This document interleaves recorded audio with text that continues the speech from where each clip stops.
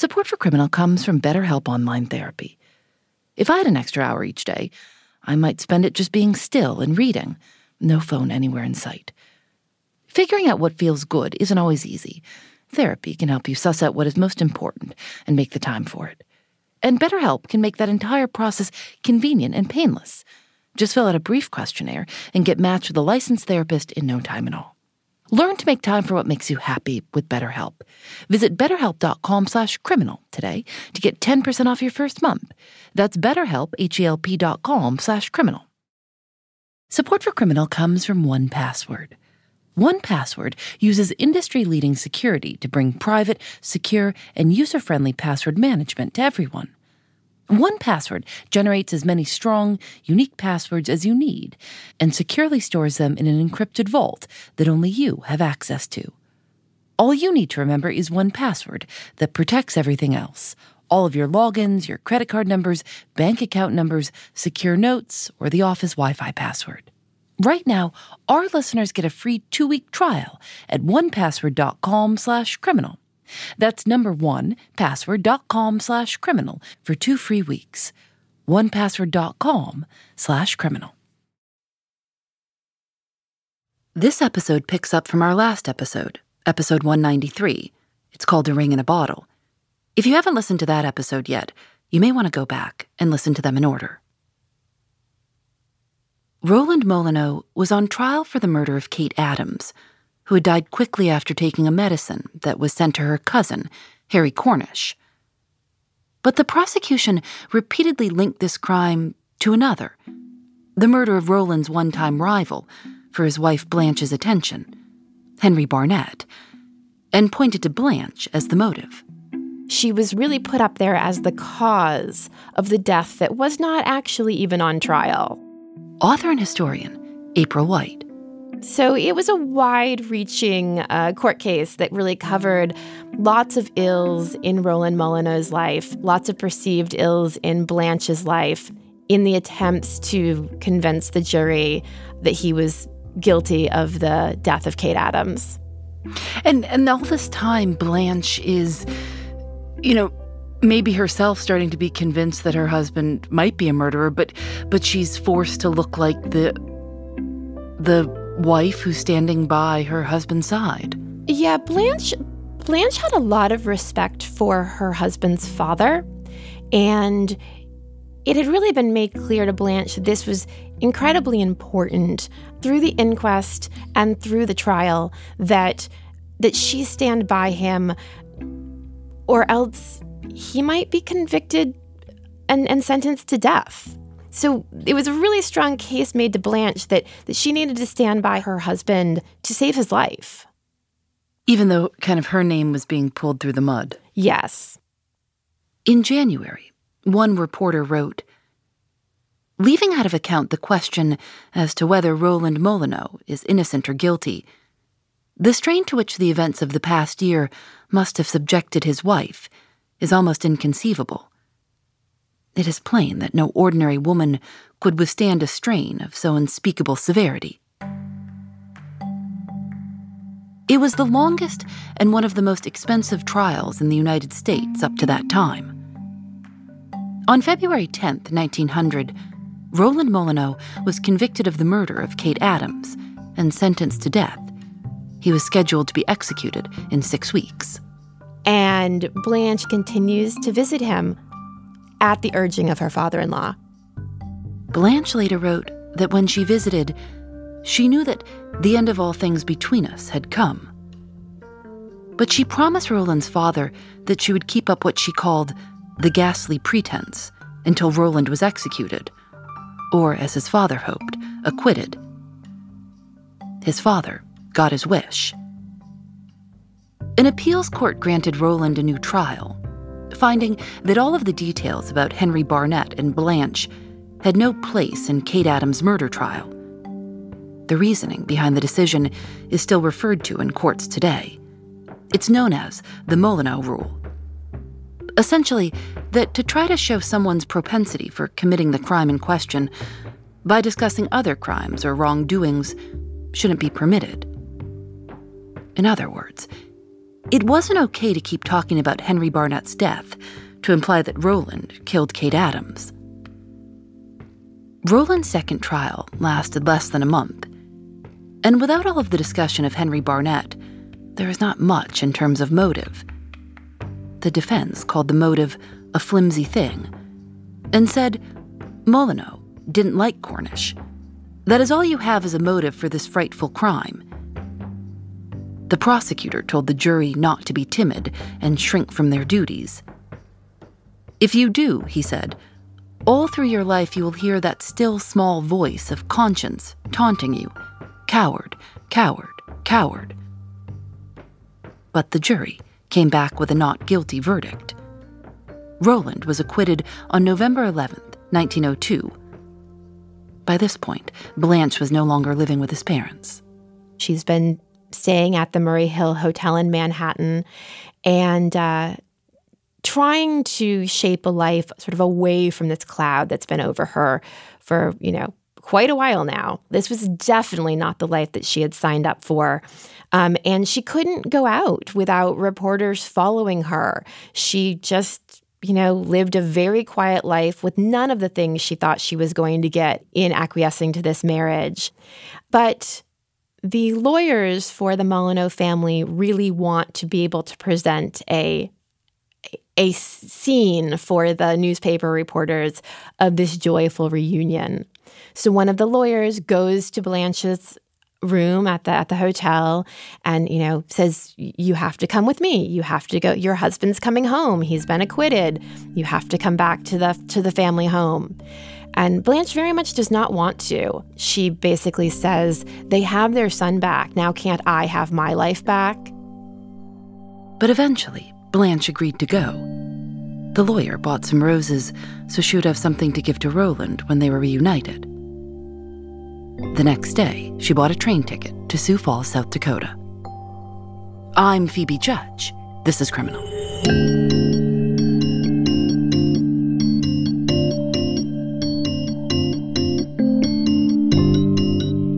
Why was she trying to go to Sioux Falls?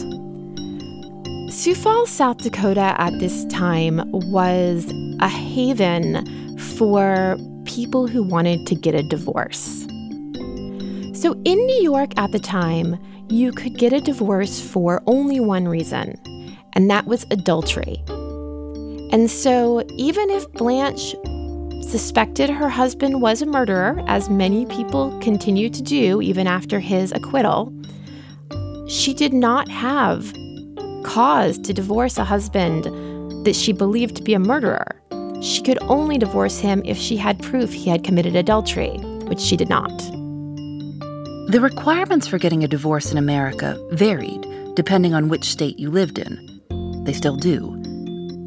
At one point, you had to lobby the state legislature for a private bill to get a divorce. It could be expensive, complicated, and humiliating. But eventually, the process moved to the courts. The new process required a husband or wife to bring a suit against their spouse for a breach of the marital contract. Some states made it harder than others. For a long time, you couldn't get a divorce in the state of South Carolina at all.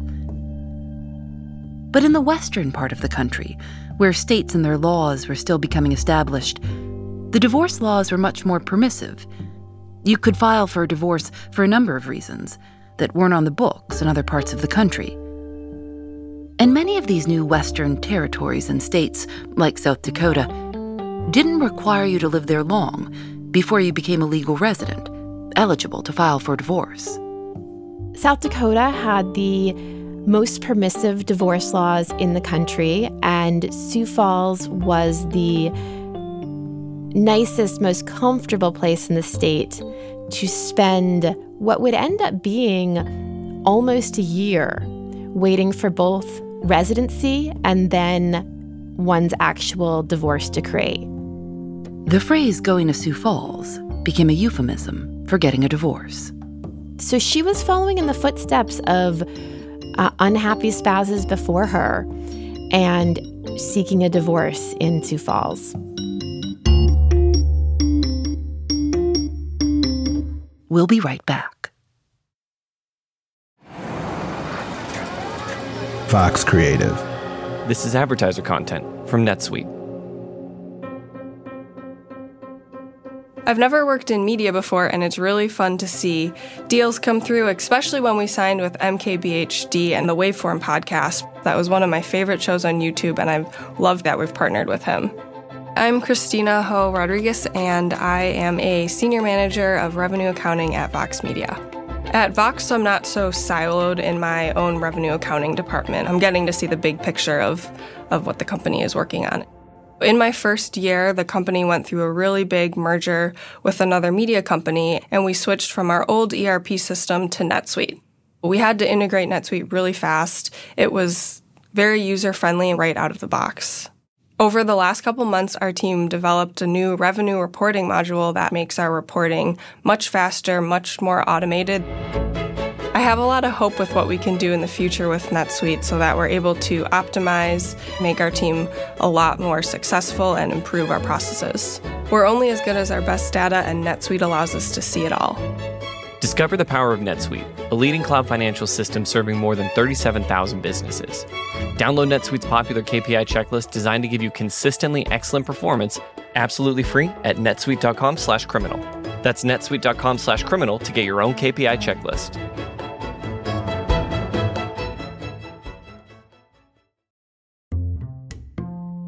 Thanks to 1Password for their support.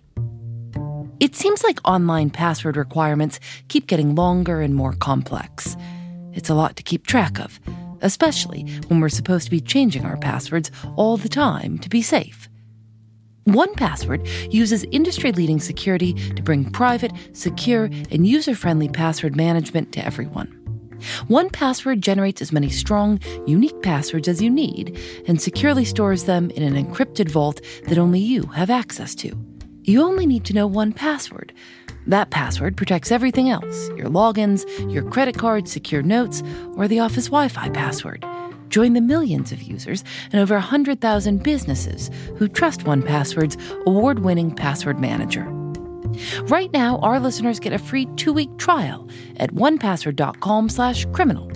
That's number 1, password.com/criminal for 2 free weeks. onepassword.com/criminal.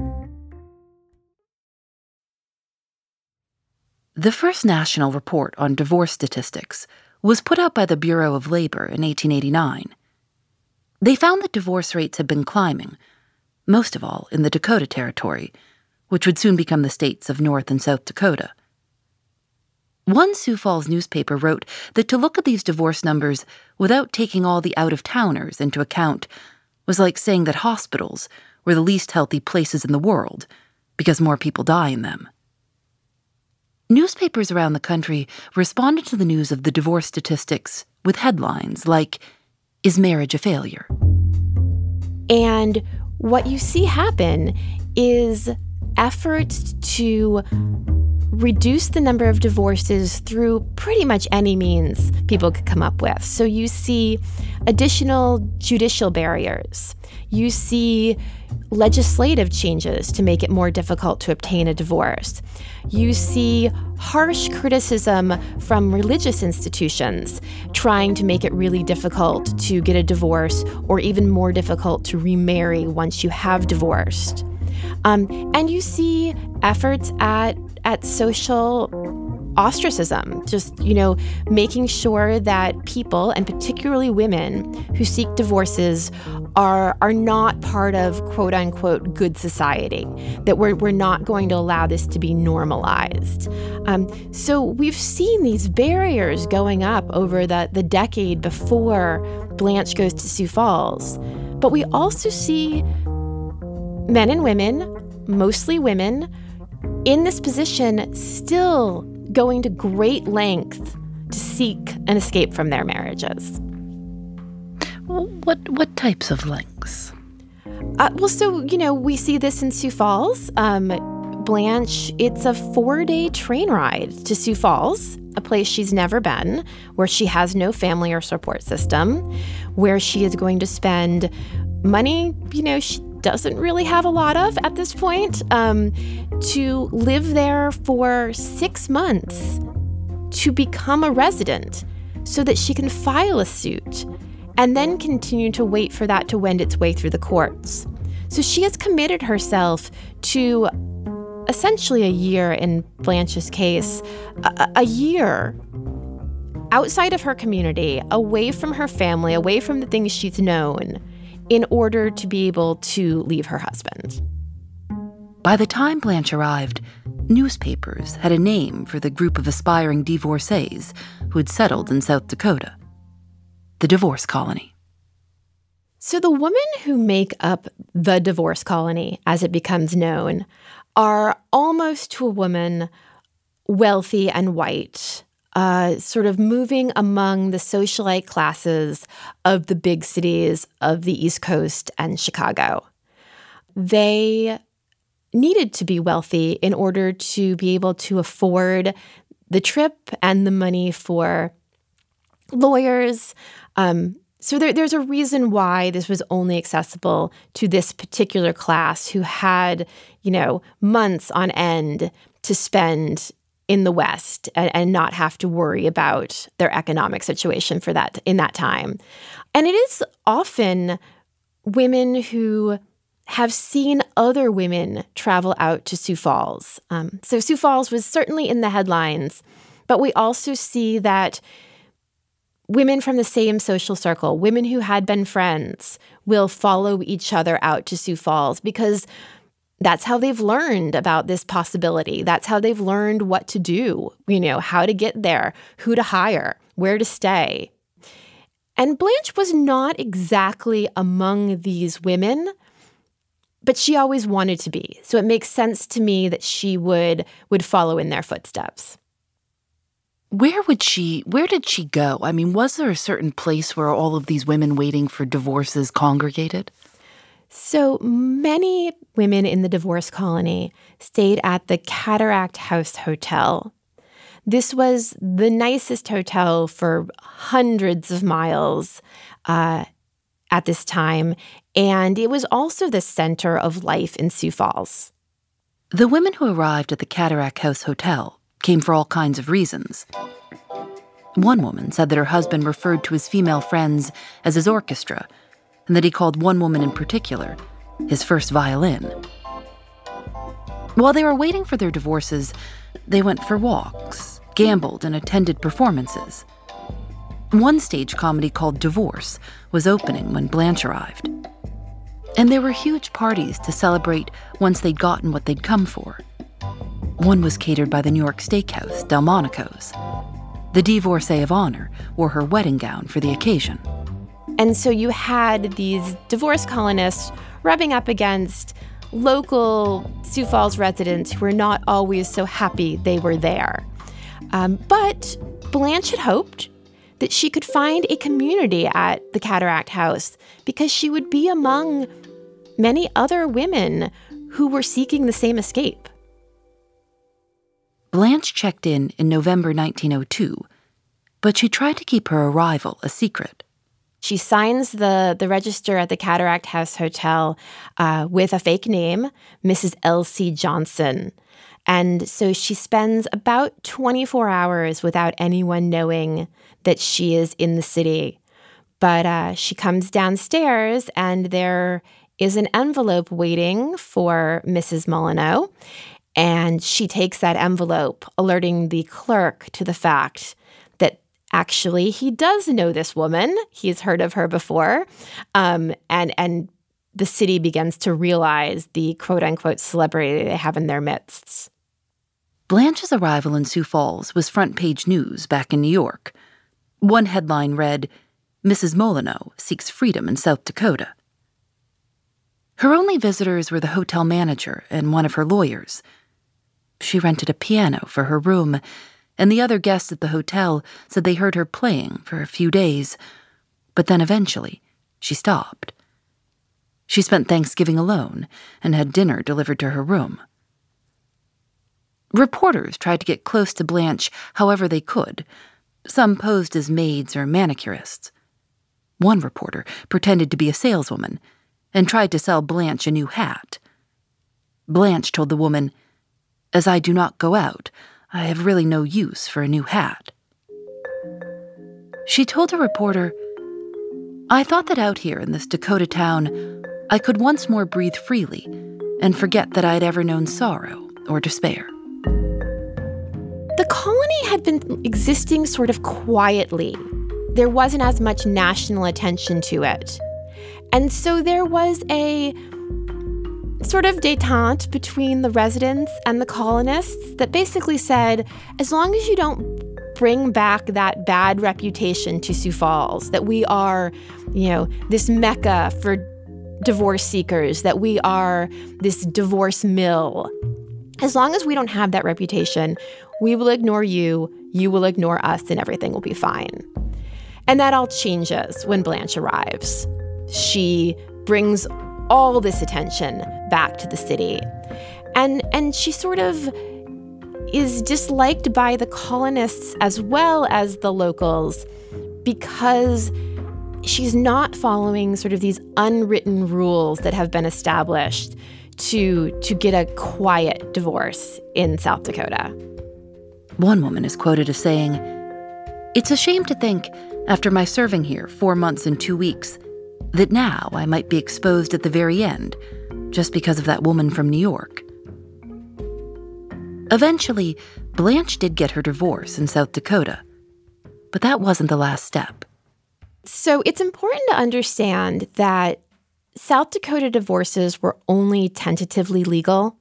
The other states did not have to honor those divorces, probably. It was very much a legal gray area. So over the course of the existence of the divorce colony, we'd seen divorces that had been challenged when the spouse returned home with the decree, including one that made it all the way to the Supreme Court, and the Supreme Court decided that that particular divorce was null and void. So what she needed to do was to convince Roland that he could not or should not challenge the divorce. So she, after getting the decree, went back to New York and basically strong-armed Roland into deciding it was in his best interest to allow her to have her divorce. How did she strong-arm him? She hired a lawyer who was known as a bit of a brawler, sort of had some unusual tactics.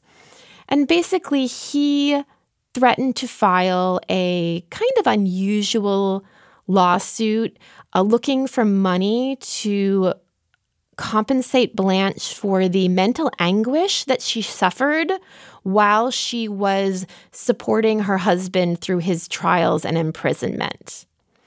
Essentially, what the lawyer said publicly was, the full story of the Molyneux family has not yet come out, but it will in this trial.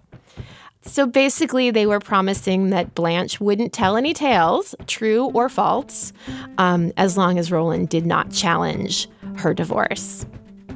And she got the divorce. She did. Blanche would get married again to her divorce lawyer.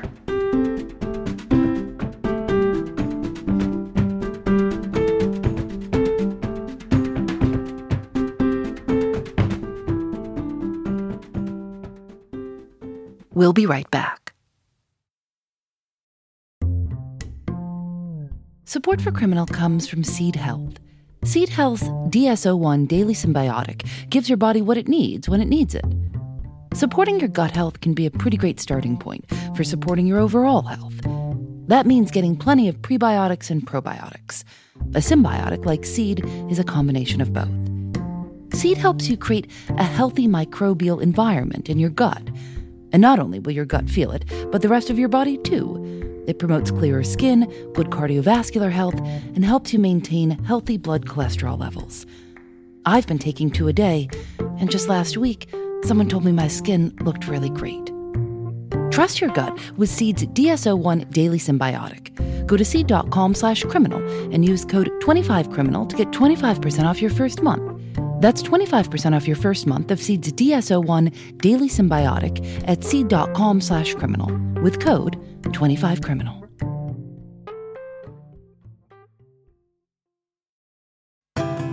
Did you know only 12% of Americans are metabolically healthy? Crazy thing to hear, right? But it's part of the reason why Nature's Sunshine is here to help you upgrade your wellness with simple daily additions that work to fuel your body with the nutrition it needs and may not be getting. For more than 50 years, Nature's Sunshine has been harnessing the healing power that Mother Nature has to offer. Their new Power line focuses on providing you with superfood and whole food nutrition to support your metabolic health.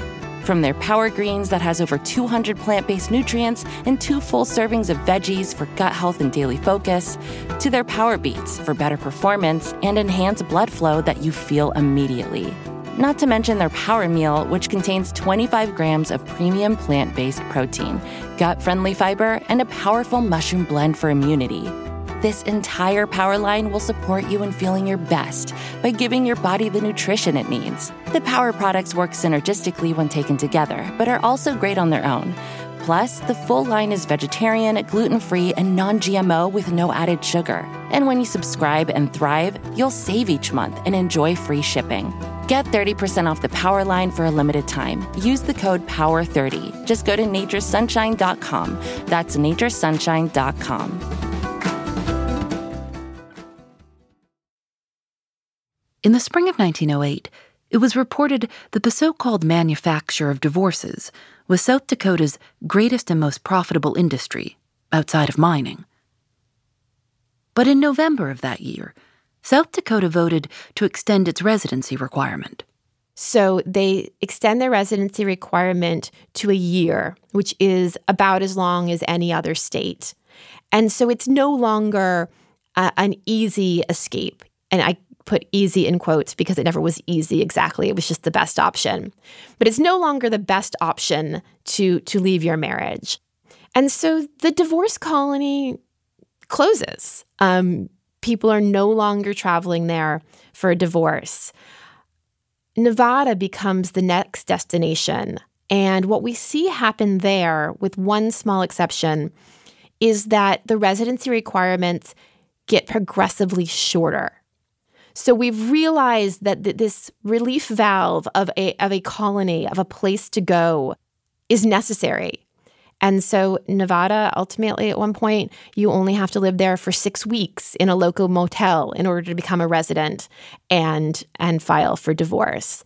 So although the colony in Sioux Falls is shuttered, from the distance we're at now, we can understand it as a tipping point in the realization that people were going to continue seeking divorces no matter what type of obstacles you put up in front of them. The year after the divorce colony closed down, a Cornell professor analyzed Census Bureau data and calculated that 1 in every 12 marriages in America ended in divorce. He predicted that it would be 1 in 2 by the end of the century. April White describes a lecture the professor gave to his students, in which he said, "We are slowly awakening to a new ideal of the family based not upon the subordination of the wife. The increase of divorce in this country may be due rather to a rising of ideals than to a decay in family life." How did people continue to kind of get around stringent divorce laws? Well, so Blanche left New York for Sioux Falls because she could only get a divorce with proof of adultery. That was 1902. That particular law in New York stayed in place until the 1960s. So that law did not change. And so people found ways around it. And in New York, that was, for instance, later traveling to Mexico, where there was one particular Mexican state where you could get a divorce in a day. Or if you wanted to stay in New York and not have to travel, there did develop a cottage industry of actresses who would pretend to be the other woman. So a couple that mutually wanted to get divorced could hire this woman to claim she'd had an affair with the husband. And she would take the stand and she would testify to that. And then the court would issue the divorce. So people got creative. And then as ever, as had happened prior to the divorce colony, there were people that just walked away from their marriages, that just established their own sort of extra-legal situations when they could not get the relief from the courts that they wanted. By 1930, marriage counseling had been introduced in America. Some scholars say the idea had come from Germany and was rooted in eugenics, and that one of the first marriage counseling centers in America was opened with the hope of promoting family stability and procreation for, quote, fit couples. The founder said, "I began to realize that if we were to promote a sound population, we would not only have to get the right kind of people married, but we would have to keep them married." In 1949, a group called Divorcees Anonymous was founded to try and keep couples together. The story goes that a divorce attorney was meeting with a couple breaking up over what he thought were small things. He called them peeves. He had another client in his waiting room who had regretted her divorce. She overheard the couple and asked to talk to them, begging them not to wreck their marriage. The couple listened to her and stayed together. And this gave the divorce attorney an idea to create an anonymous network of former wives to counsel couples. In 1950, Good Housekeeping called it a strange sisterhood. Divorce rates fell slightly in the 1950s, but began to rise again in the 60s. In 1966, The Atlantic published a piece that reads, "Most Americans apparently believe that an unhappy marriage is worse than no marriage at all, and that the best way of ending an unhappy marriage is divorce by mutual consent. Yet the laws compel them to undergo the distress and humiliation of an adversary proceeding, in which one party has to file charges against the other, even to fabricate them, with disastrous moral and emotional consequences for everyone concerned." The author described a cultural lag between the law and people's lives. And then, 3 years later, in 1969, Ronald Reagan, who was himself divorced and the governor of California at the time, signed a bill allowing couples to get a divorce just because they couldn't get along. It was the first no-fault divorce law in the United States, and meant you could get a divorce without having to prove that one spouse had done something wrong. So in the 1970s, we start to see a real shift towards the idea of no-fault divorce. A no-fault divorce doesn't require the demonstration of any wrongdoing, like adultery or cruelty. Instead, the spouse filing for divorce only needs to say that the couple just can't get along and the marriage isn't working. Different states have different ways of putting it. Incompatibility, irreconcilable differences, or irretrievable breakdown of the marriage. Newspapers reporting on states' adoption of no-fault divorce laws called it a revolution. It was an option that didn't require spouses to perjure themselves or find a court in a different state, like Blanche had. So we see this slow progression of no-fault divorce showing up in every state until finally, in this century, we get no-fault divorce in New York. New York was the last state, finally adopting no-fault divorce in 2010. It took a long time. It took a long time. It took a long time in part because the people who were seeking divorces in the time of the divorce colony, they weren't trying to change the laws. They were trying to use the laws as they were written. So often, as we start to see the divorce laws change, it's in response to people continuing to seek divorces. It's basically the state saying, uh-oh, people have found ways around this. We no longer have any control over this. So we need to change our laws to be more realistic so that we can have some say over what happens. Today, it's still much easier to get married than it is to get divorced. In many states, even if you file for a no-fault divorce, you need to be separated for a certain amount of time before the divorce goes through. In Arkansas, you have to live apart from your spouse for a full 1.5 years before you can file for divorce. and many states require a cooling-off period before the divorce is finalized. What effect do you think Blanche and the other women who went to Sioux Falls had? The 20 years of women who went out there being vilified or followed by the newspapers for their divorces, maybe paradoxically, had the impact of normalizing divorce. We saw divorce in the front pages every day. This was something that people did, as it turned out. So I think what started off as an attempt to sort of smear the people who were headed out there ultimately helped drive changing attitudes about divorce. What ends up happening, what few people probably expected would happen, is that these women, without trying to, end up forcing this conversation into all kinds of places that they did not otherwise have access or power. So we see the conversation about divorce forced into the courts, forced into the legislature, forced into religious communities. We see it in the White House. We see it in the Supreme Court.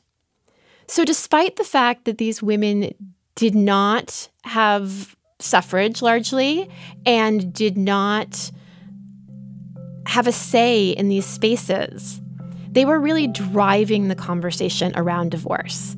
And that, along with the truth that becomes evident that putting up these barriers was not going to prevent women from escaping marriages they did not want to be in, I think is the legacy of the divorce colony. Blanche once said, "I desire my freedom above all else in the world, and I am justified in seeking it."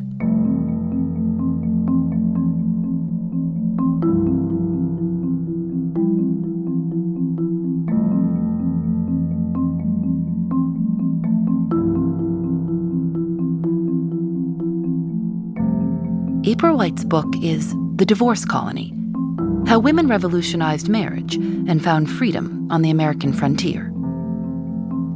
Criminal is created by Lauren Spohr and me. Nadia Wilson is our senior producer. Katie Bishop is our supervising producer. Our producers are Susanna Robertson, Jackie Sajiko, Samantha Brown, and Libby Foster. Our technical director is Rob Byers. Engineering by Russ Henry. Julian Alexander makes original illustrations for each episode of Criminal. You can see them at thisiscriminal.com. If you like the show, tell a friend or leave us a review. It means a lot. We're on Facebook and Twitter at Criminal Show and Instagram at Criminal_podcast. We're also trying our hand at TikTok. See what you think. We're Criminal_podcast. Criminal is recorded in the studios of North Carolina Public Radio, WUNC. We're part of the Vox Media Podcast Network. Discover more great shows at podcast.voxmedia.com. I'm Phoebe Judge. This is Criminal.